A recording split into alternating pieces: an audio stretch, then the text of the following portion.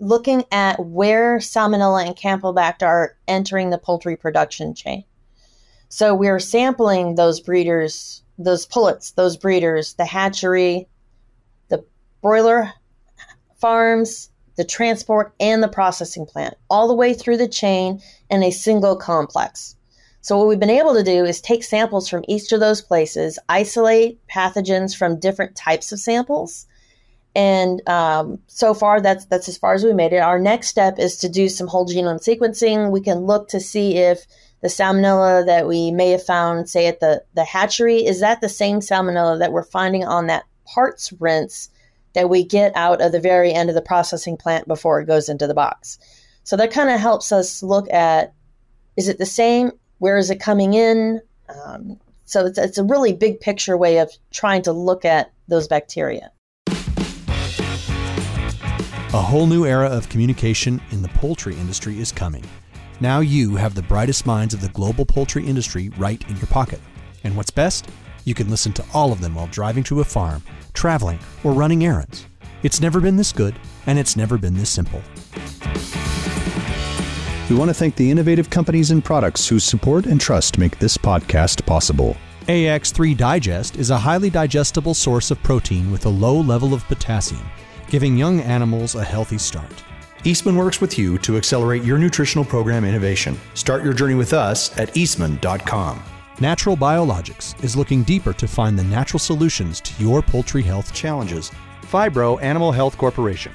Healthy animals, healthy food, healthy world. Welcome to the Poultry Podcast Show, a weekly podcast where you'll find cutting-edge insights and everything that's working in the global poultry industry. Eastman serves veterinarians and nutritionists in agrochemical and animal health industries by helping them select, evaluate, and implement innovative nutritional programs. Eastman works with your team to customize your gut health approach in feed and water. Eastman's approach addresses nutritional and bacterial challenges and finds new ingredient preservation and hygiene solutions. Explore ways to accelerate and innovate your programs. Contact the animal nutrition team at eastman.com. Hello, everyone. My name is Doug Korver, and I'm one of the hosts of the Poultry Podcast Show. I'm joined this morning by Dr. Dianna Bourassa, who is Associate Professor and Extension Specialist at Auburn University. Welcome to the show, Dianna. Thank you. I'm glad to be here. So I've given a brief introduction, but can you tell us a little bit more about yourself? So, as you mentioned, I am an Associate Professor Extension Specialist here at Auburn University. I work mainly in the area of poultry processing with a couple of tracks. The big track is food safety, and I also work a little bit in the area of stunning methods and their impact on physiology. So how did you get interested in poultry? Well, that goes way far back. So I was one of those 4-H kids that had the poultry project. I had my backyard chickens. And from there, I thought I was going to be a veterinarian. And after that first semester of college, I realized that was not in my future.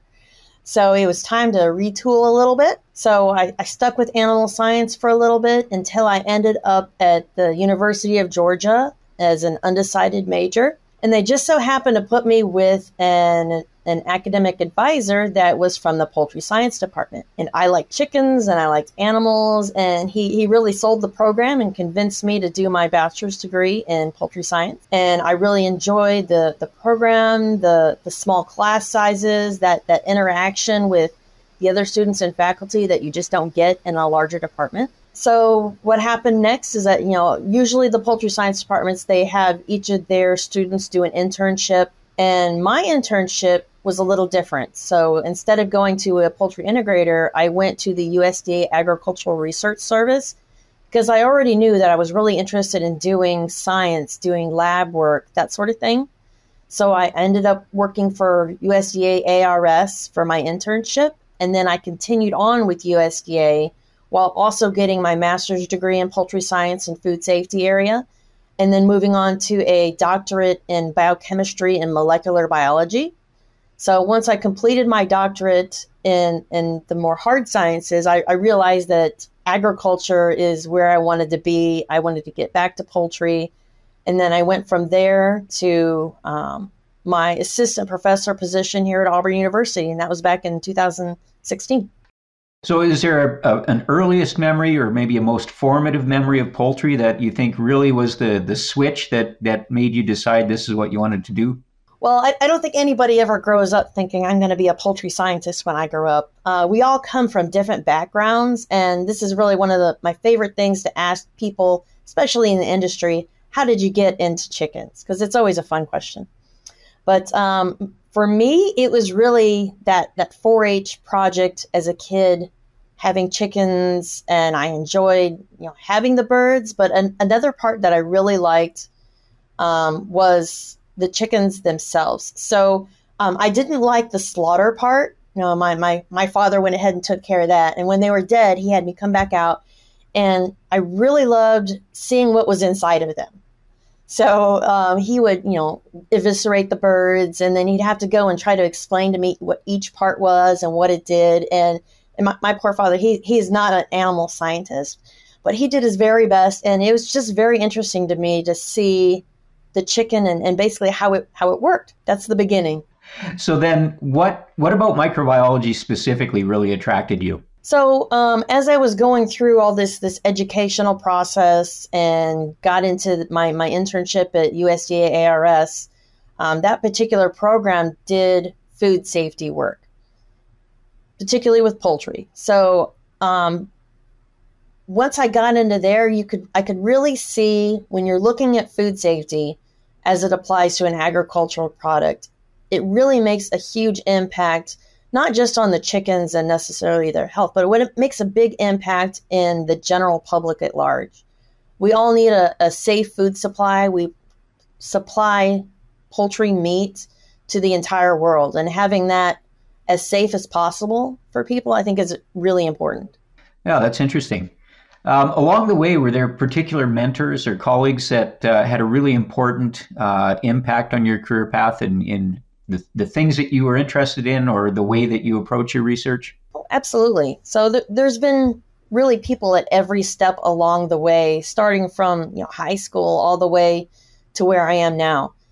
So when I was at UGA getting my education, my major professor for my master's degree was Dr. Dan Fletcher, and he really helped me kind of figure out how to do research, how a lot of that worked. And his area was also poultry processing, not necessarily food safety, but he was open enough to allow me to explore my own interests and advise me on how to do that. My main major mentor through all this time was Dr. Jeff Buer at USDA ARS. So I started my internship with him, and then I worked for him for 15 years before I came to Auburn University. And he started out teaching science, research, how to do all this. And then by the time I got to the end of my education, I was at a place where I could design my own studies, do my own experiments, write my own publications. So when I came to Auburn, I was ready to move on to this new role. So you spent 15 years at USDA and then the past 7 years and counting at Auburn. What was the transition like going from government to academia? So transitioning, it's pretty different. So working for the federal government has its benefits and drawbacks. So working for ARS, what they have is a specific project area and a project plan that you work within. So they provide the funding to work within that specific project plan, but it's very kind of narrowly detailed what area you'll be working in. Now, when I came to Auburn University, it was a lot different. So I was hired as poultry processing, right? And generally in the area of food safety. But here at Auburn, there's a whole lot more freedom to determine what it is that I want to study. So it's not pre-described. I have to figure out what's important, what's new, what's interesting, and then go after the funding to get that work done. So it's quite a bit different. So you've had maybe more opportunity to exercise some of that creativity and independence in your academic job. Has it been productive, or have you really found it intriguing or interesting or productive to collaborate with industry? Oh yes, I really enjoy the way that my position is set up. So I'm half research and half extension. And what's happened with that is with my extension component, I go out, I meet with poultry processors, I go to poultry processing plants and, the commercial industry, the real thing. And when I talk to them, I learn what their challenges are, what they're interested in knowing about. And what happens is I learn what's going on now in their industry, and I bring that back to the lab to look for solutions to current problems. So it's very applied type of research that I do. And what I'm trying to do is find solutions that can be used immediately. So you're working in a similar area on food safety and microbiology, but has the research focus changed between what you were doing at the USDA compared to what you're doing at Auburn now? A bit. So what I do at Auburn now is it can be a little bit, I'm going to start that one over a little bit. Okay, they can fix that. So what I do at Auburn now is quite a bit different in that we do a lot of different things. So there's an interest in looking at where salmonella is entering the entire production chain. So instead of just sticking with processing, what I can do is I can go out and we can start looking at the pullets, the breeders, the hatchery, the broilers. So I'm not confined to one area, but we can reach out and look at different areas. I also have multiple students, and each of those students has their own project. So while they're all under the food safety umbrella, they're in different topic areas. So I have one working on bacteriophage. I have one working on processing plant interventions that require no antimicrobials. So we work in different areas and then bring all that information back together for a big picture. So you're really providing on multiple topics or multiple levels strategies to reduce the incidence of contamination. So what are the big issues, just big picture kinds of things? What are you working on related to producing safe poultry products? So as I briefly mentioned, one of the big projects that we're working on is looking at where Salmonella and Campylobacter are entering the poultry production chain. So we're sampling those breeders, those pullets, those breeders, the hatchery, the broiler farms, the transport, and the processing plant, all the way through the chain in a single complex. So what we've been able to do is take samples from each of those places, isolate pathogens from different types of samples. And so far, that's as far as we made it. Our next step is to do some whole genome sequencing. We can look to see if the salmonella that we may have found, say, at the hatchery, is that the same salmonella that we're finding on that parts rinse that we get out of the very end of the processing plant before it goes into the box. So that kind of helps us look at, is it the same? Where is it coming in? So it's a really big picture way of trying to look at those bacteria. Yeah, so it sounds like you're really covering the value chain. And so where do you find are the critical points? Where do we really start running into maybe increased carriage of salmonella? So generally what we've seen so far is that the pullets and the breeder flocks are very clean. So we find very few salmonellas there. And we're not only sampling the birds in their areas, we're sampling within the house, but also outside the house. But when we get to the hatchery, that's when we start seeing salmonella pop up a little bit. So it's popping up there. We're seeing it in the broiler houses. And of course, from the broiler house through the transport and into the processing plant. So I think the critical areas are really going to be that hatchery forward. And what we don't know necessarily yet is those salmonellas that we're finding at the hatchery, are those the same ones in the processing plant? And if they're not, that pretty much means that we need to move forward a little bit in that continuum. So if that salmonella in the plant is different than the hatchery, then it's coming in somewhere in between. And what we're doing is narrowing down where those salmonellas are entering and then where they're coming from. And then we can devise strategies to combat that. So I guess one of the questions that I have then is if we have breeder production, hatching egg production, where it seems like we've got pretty good control of things, what's stopping us from maybe achieving the same at our broiler production level? breeder and broiler production are a good bit different. We have a lot more broiler farms than we have breeder farms. Sometimes those houses are structured a bit differently, or there's less biosecurity.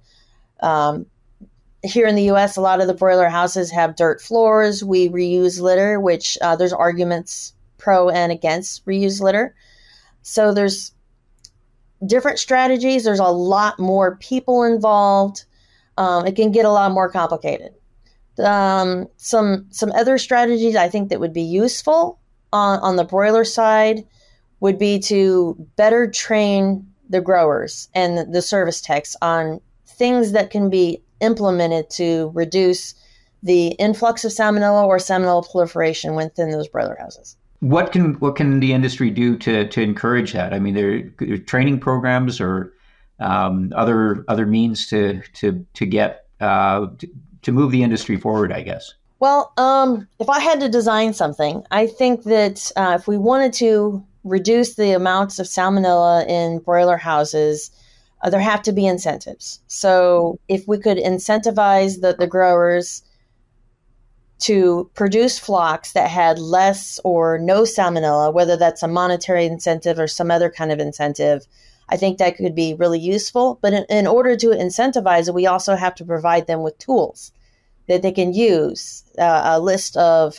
best practices, such as improving rodent control, proper, say, windrow composting, or reducing birds entering the building, good biosecurity practices, say, is, not wearing the same boots between houses. So we can incentivize it, but we also have to provide tools that they can use that are effective. So it's a combination of education and, as you said, providing tools that sometimes require some investment. So you mentioned some of the things that could be done, and I think you mentioned windrow composting.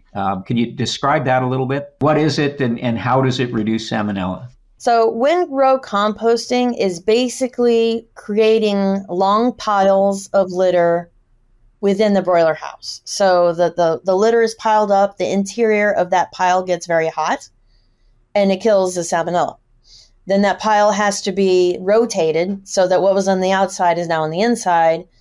It gets very hot, kills the salmonella, and then that pile is then spread out back to the floor before the new chicks come in to allow ammonia to be released. So it's very effective. Oh, that's interesting.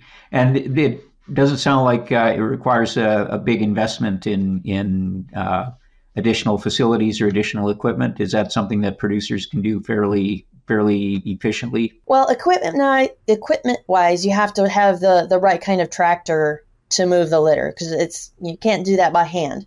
So it does require that kind of equipment, and it requires a good bit of time and attention. So it requires that equipment and maintenance. So it's not easy, but it's definitely doable. So within a normal series of production cycles, does it add a lot of time to downtime between flocks? Well, downtime between flocks has changed a little bit, depending on whether it's conventional production or antibiotic-free production. So usually those ABF flocks are going to have more downtime in between the flocks than a conventional production.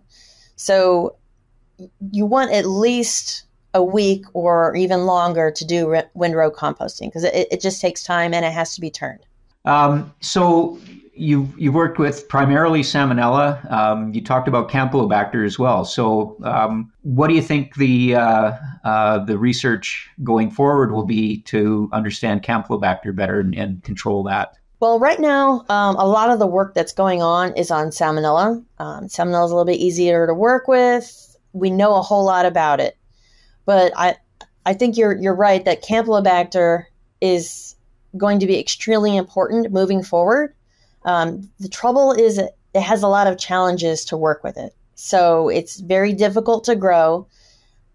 It's very difficult to work with it in the lab. A lot of people have been working on, say, a Campylobacter vaccine, but there has not been much success. So it's really difficult to work with, but it's also very difficult to kill. So you kind of have that double whammy there.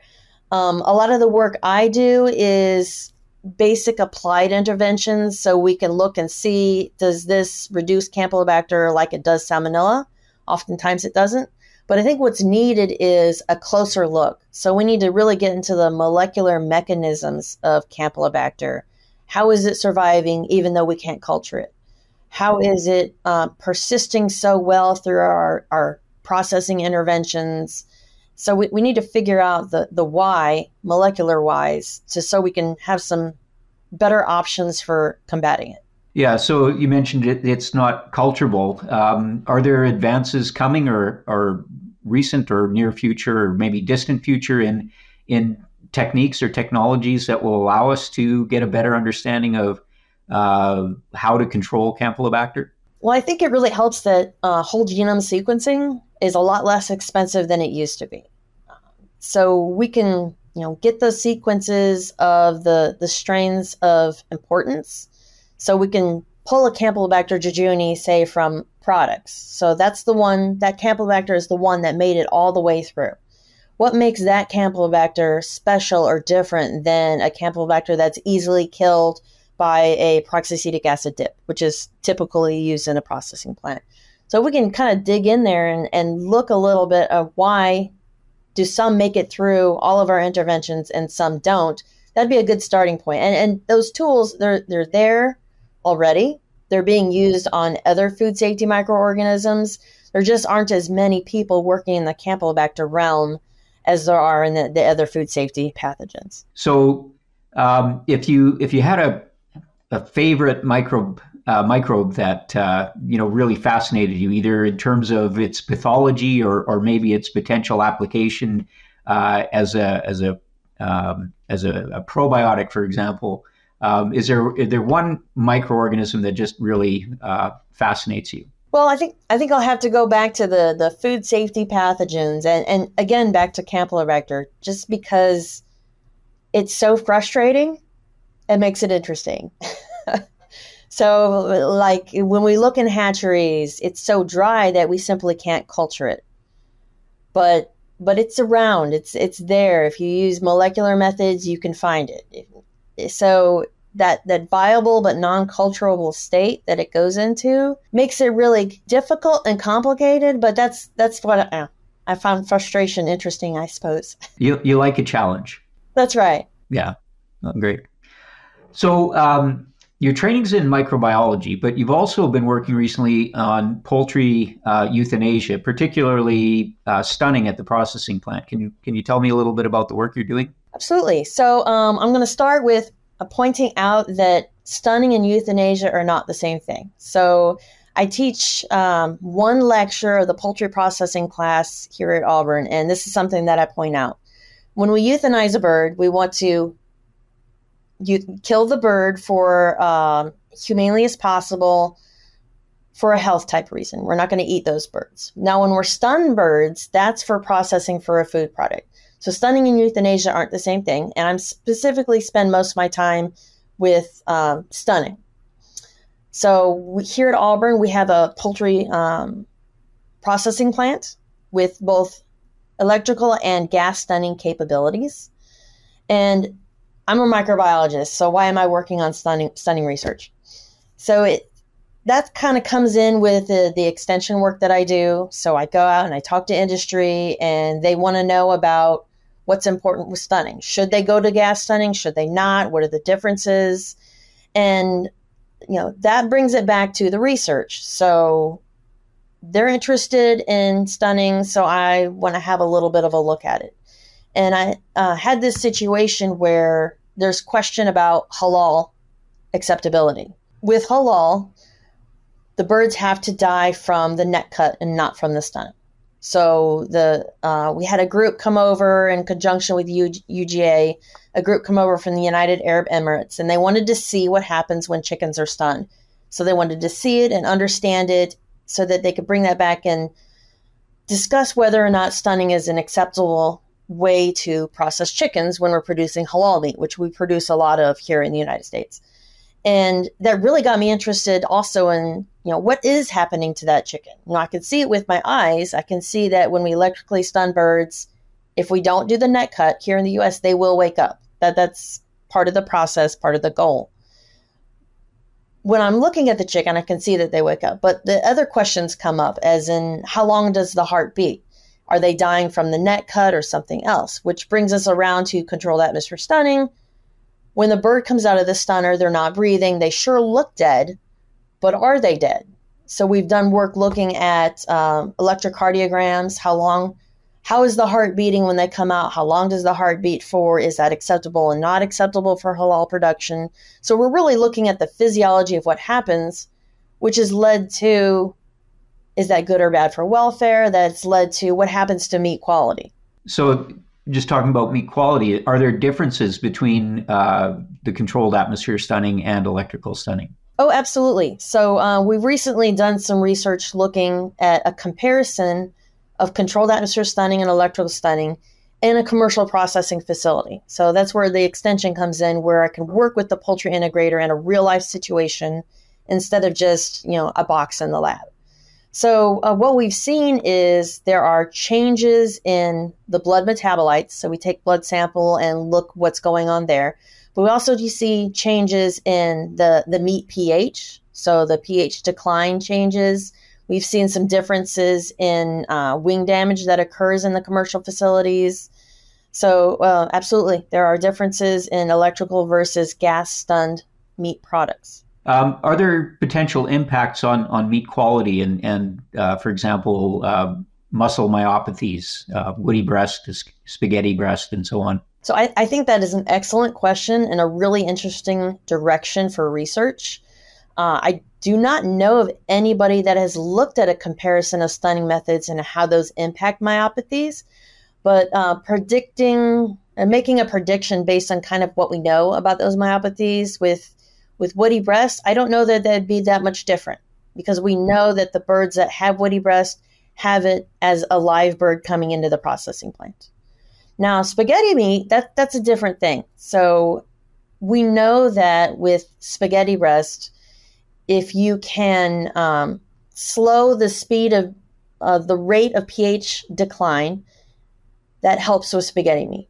And we also know if we cool them very quickly, we have less spaghetti breast visible. So I really think that pH decline, that respiratory acidosis that goes on when birds are breathing CO2 results in a pH decline of the blood. We also know it results in a pH decline of the breast fillets. That's, I believe, will have some kind of impact on the presence of the spaghetti meat that we see.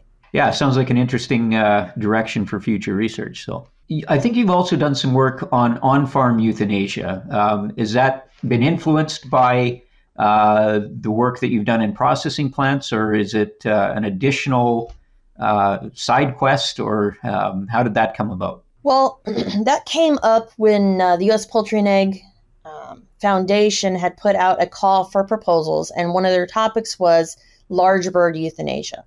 So myself, in conjunction with Leonie Jacobs at Virginia Tech and Jeff Buer at ARS, we put together a proposal to look at different methods for large birds. Because, broiler breeders, turkeys are very difficult to do manual cervical dislocation. And when we got into looking at the different euthanasia methods and how those impacted the bird physiology, that really helped in that we were able to look at those electrocardiograms. How fast is the bird dying? We could look at other visual cues such as length of movement, eye membrane reflex, to look at the welfare of the birds. And that ended up kind of tying into some of the stunning research that I do, because we were doing electrocardiograms there. So really, euthanasia and stunning are different, but the physiology of death is something that's extremely important to look at from both the euthanasia and the stunning aspects. So we're starting to get into maybe a little bit an issue that the industry, it's a reality for the industry, but has the potential to maybe raise some eyebrows in the general public. So what do you think is important about on-farm, or let me start that again. So what do you think is important for the general public to understand about euthanasia in the poultry industry? Well, I think it's important for them to understand that sometimes it's it's necessary. So if we have an injured or sick bird, it's extremely important to euthanize that animal so that it doesn't suffer. Now, on a larger scale euthanasia, say if there, an avian influenza outbreak, we have to euthanize an entire farm or entire house of birds. Doing that can be quite difficult. There's different methods, say with carbon dioxide, or in the case of layers with ventilation shutdown. And the need to euthanize thousands of birds, it's a difficult thing to do, but in this case, it's for the welfare of all those other birds. So if we have one farm with avian influenza, being able to euthanize those birds in a humane manner, it's sad, but it's important so that the farm 5 miles down the road, if we do nothing, then that other farm could get infected.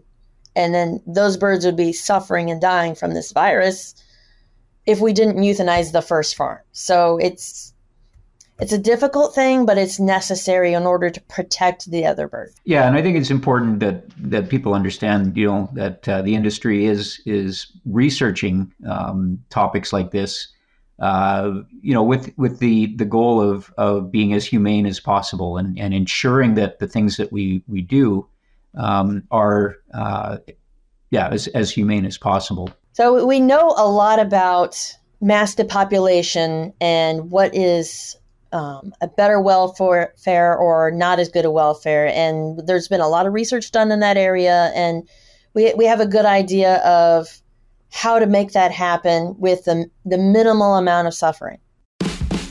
We want to thank the innovative companies and products whose support and trust make this podcast possible. AB Vista offers pioneering products and technical services tailored to the poultry industry to help them succeed. Adiseo provides nutritional solutions and services to help producers achieve their targets in high-quality, safe, and sustainable way. Your partner for improving animal performance, Berg & Schmidt. DSM, helping customers with efficient, sustainable poultry production. Evonik Animal Nutrition. We are sciencing the global food challenge. When it comes to raising healthy animals, you need more than the right solutions. You need the right partner who brings decades of industry expertise and a global team to put that knowledge to work for the advancement of your operation. At Phibro Animal Health Corporation, we are proud to work with you as your trusted partner. All right, so let's change directions maybe a little bit. So let's talk a little bit more about mentorship. What's your approach to being a mentor? So, as I mentioned before, I worked under Dr. Jeff Buer at ARS for 15 years. So that's not usually typical of what the length of time that students are mentored. So I really take a lot from that previous relationship and being able to teach my students the things that I think are important. So it's not only the process or the steps for doing research, analyzing data, writing a publication, but it's also a lot about how to work with other people. So part of my mentoring is, I have a relatively big lab, and you don't just work on your own project, but you help the entire lab with all of their projects too. If you have spare time and opportunity, you go to say another graduate student is doing some project that has nothing to do with you, but they need help on the farm. So you go out and you help other people. And every time you go and help somebody, you learn something. So it's really about teamwork, doing things together. Really, we can achieve a lot more when we work together. So it's a lot of teamwork. So looking at somebody just starting out in your type of career, what advice would you give to somebody that is maybe interested in microbiology and in the poultry industry? Talk to people, make connections. That's where extension has really helped me a lot. I've met a lot of new, really interesting people that have different perspectives on the way that they see things. And that's really helped my program. I think that would help any new person reach out. We have, official mentoring programs here at the university, but the real mentoring happens when you stop by someone's door and you say, "Hey, how's it going? Can you help me with this problem?" Ask for help, talk to people, go to those industry meetings. We find lots of interesting information. Somebody will come in and give a talk about something, and that sparks an idea.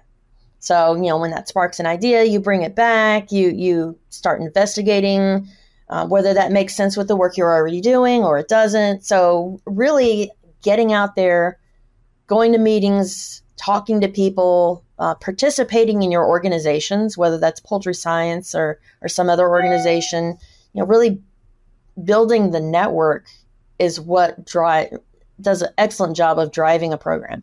Yeah, that's one of the things that I found in my career in the poultry world is that people are always happy to talk to you. And one of the things that kind of blew me away as a graduate student, new graduate student going to Poultry Science is, the professors whose papers I was reading would take the time to answer questions. And so, yeah, it's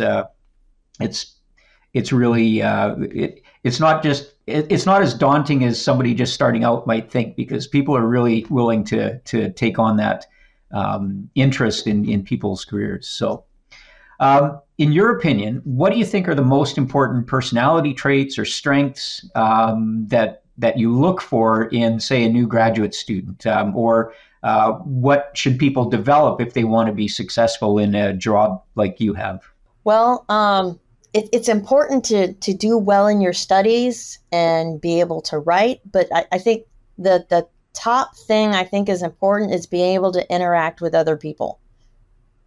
So, the studies and doing well and being able to think properly is important, but just that personal interaction that leads to problem solving, conflict resolution is incredibly important for a student coming in to be able to work within the team, bounce ideas off of other people. If say something comes up that they don't know how to do, they can reach out, figure out who knows how to do that, and they can reach out and learn those things instead of trying to figure things out for themselves. So it sounds like you really value collaboration in your lab. So thinking back over your career, is there a lesson that your job has taught you that maybe one of those things where if you knew that when you started, things would have been easier? Yeah, it's the same thing that we've been talking about. I don't have to do everything by myself. When I first got here, it was me and the lab, and I was used to just doing everything on my own without having any assistance. And now I've gotten to the point where I don't have to do everything. I can be a piece of a project, and I'll go back to the controlled atmosphere stunning work. I am not a physiologist. I'll tell you that right now. I am a microbiologist, and a lot of the things that we're measuring, I maybe don't understand as well as I should because I'm a microbiologist. So what I do is I've been working with Bethany Baker-Cook and Charlene Hanlon here in our department. Bethany Baker-Cook does welfare. Charlene Hanlon, she is a reproductive physiologist. And I don't have to know everything because I can build a team with the expertise necessary to address the issue that we're looking at. So really, I think valuing teamwork is the thing that has really changed in my years since I started here. So are you a morning person or an evening person? When are you most effective at work? I'm most effective in the morning, although I wouldn't have said I was a morning person some years ago, but now that's when the magic happens. By 2:00 in the afternoon, it's over. So if you weren't in your current position and you were in a completely different field, what do you think you would like to be? If I had to pick something completely different, I would probably be an accountant. That sounds crazy, but I enjoy the data, managing the numbers, figuring them out, which is part of what brought me to science is that lab work, that data, that analyzing things. So I think accounting kind of fits into that pretty well too. Well, thanks very much, Dianna. I found it really interesting to find the work that you're doing and the application and even some of the new directions that you're going. Thanks for taking the time this morning to talk and share the work that you're doing. Thank you. I really appreciate the invitation to come and speak with you today. So where can our listeners find you online? Well, the easiest place to find me is probably LinkedIn. So I use LinkedIn. I keep it updated. My contact information can also be located at the Auburn University Poultry Science Department website. And the best place to contact me is through email or by phone. Well, thanks very much for your time this morning, and hopefully we'll get a chance to connect again at Poultry Science or some other meeting.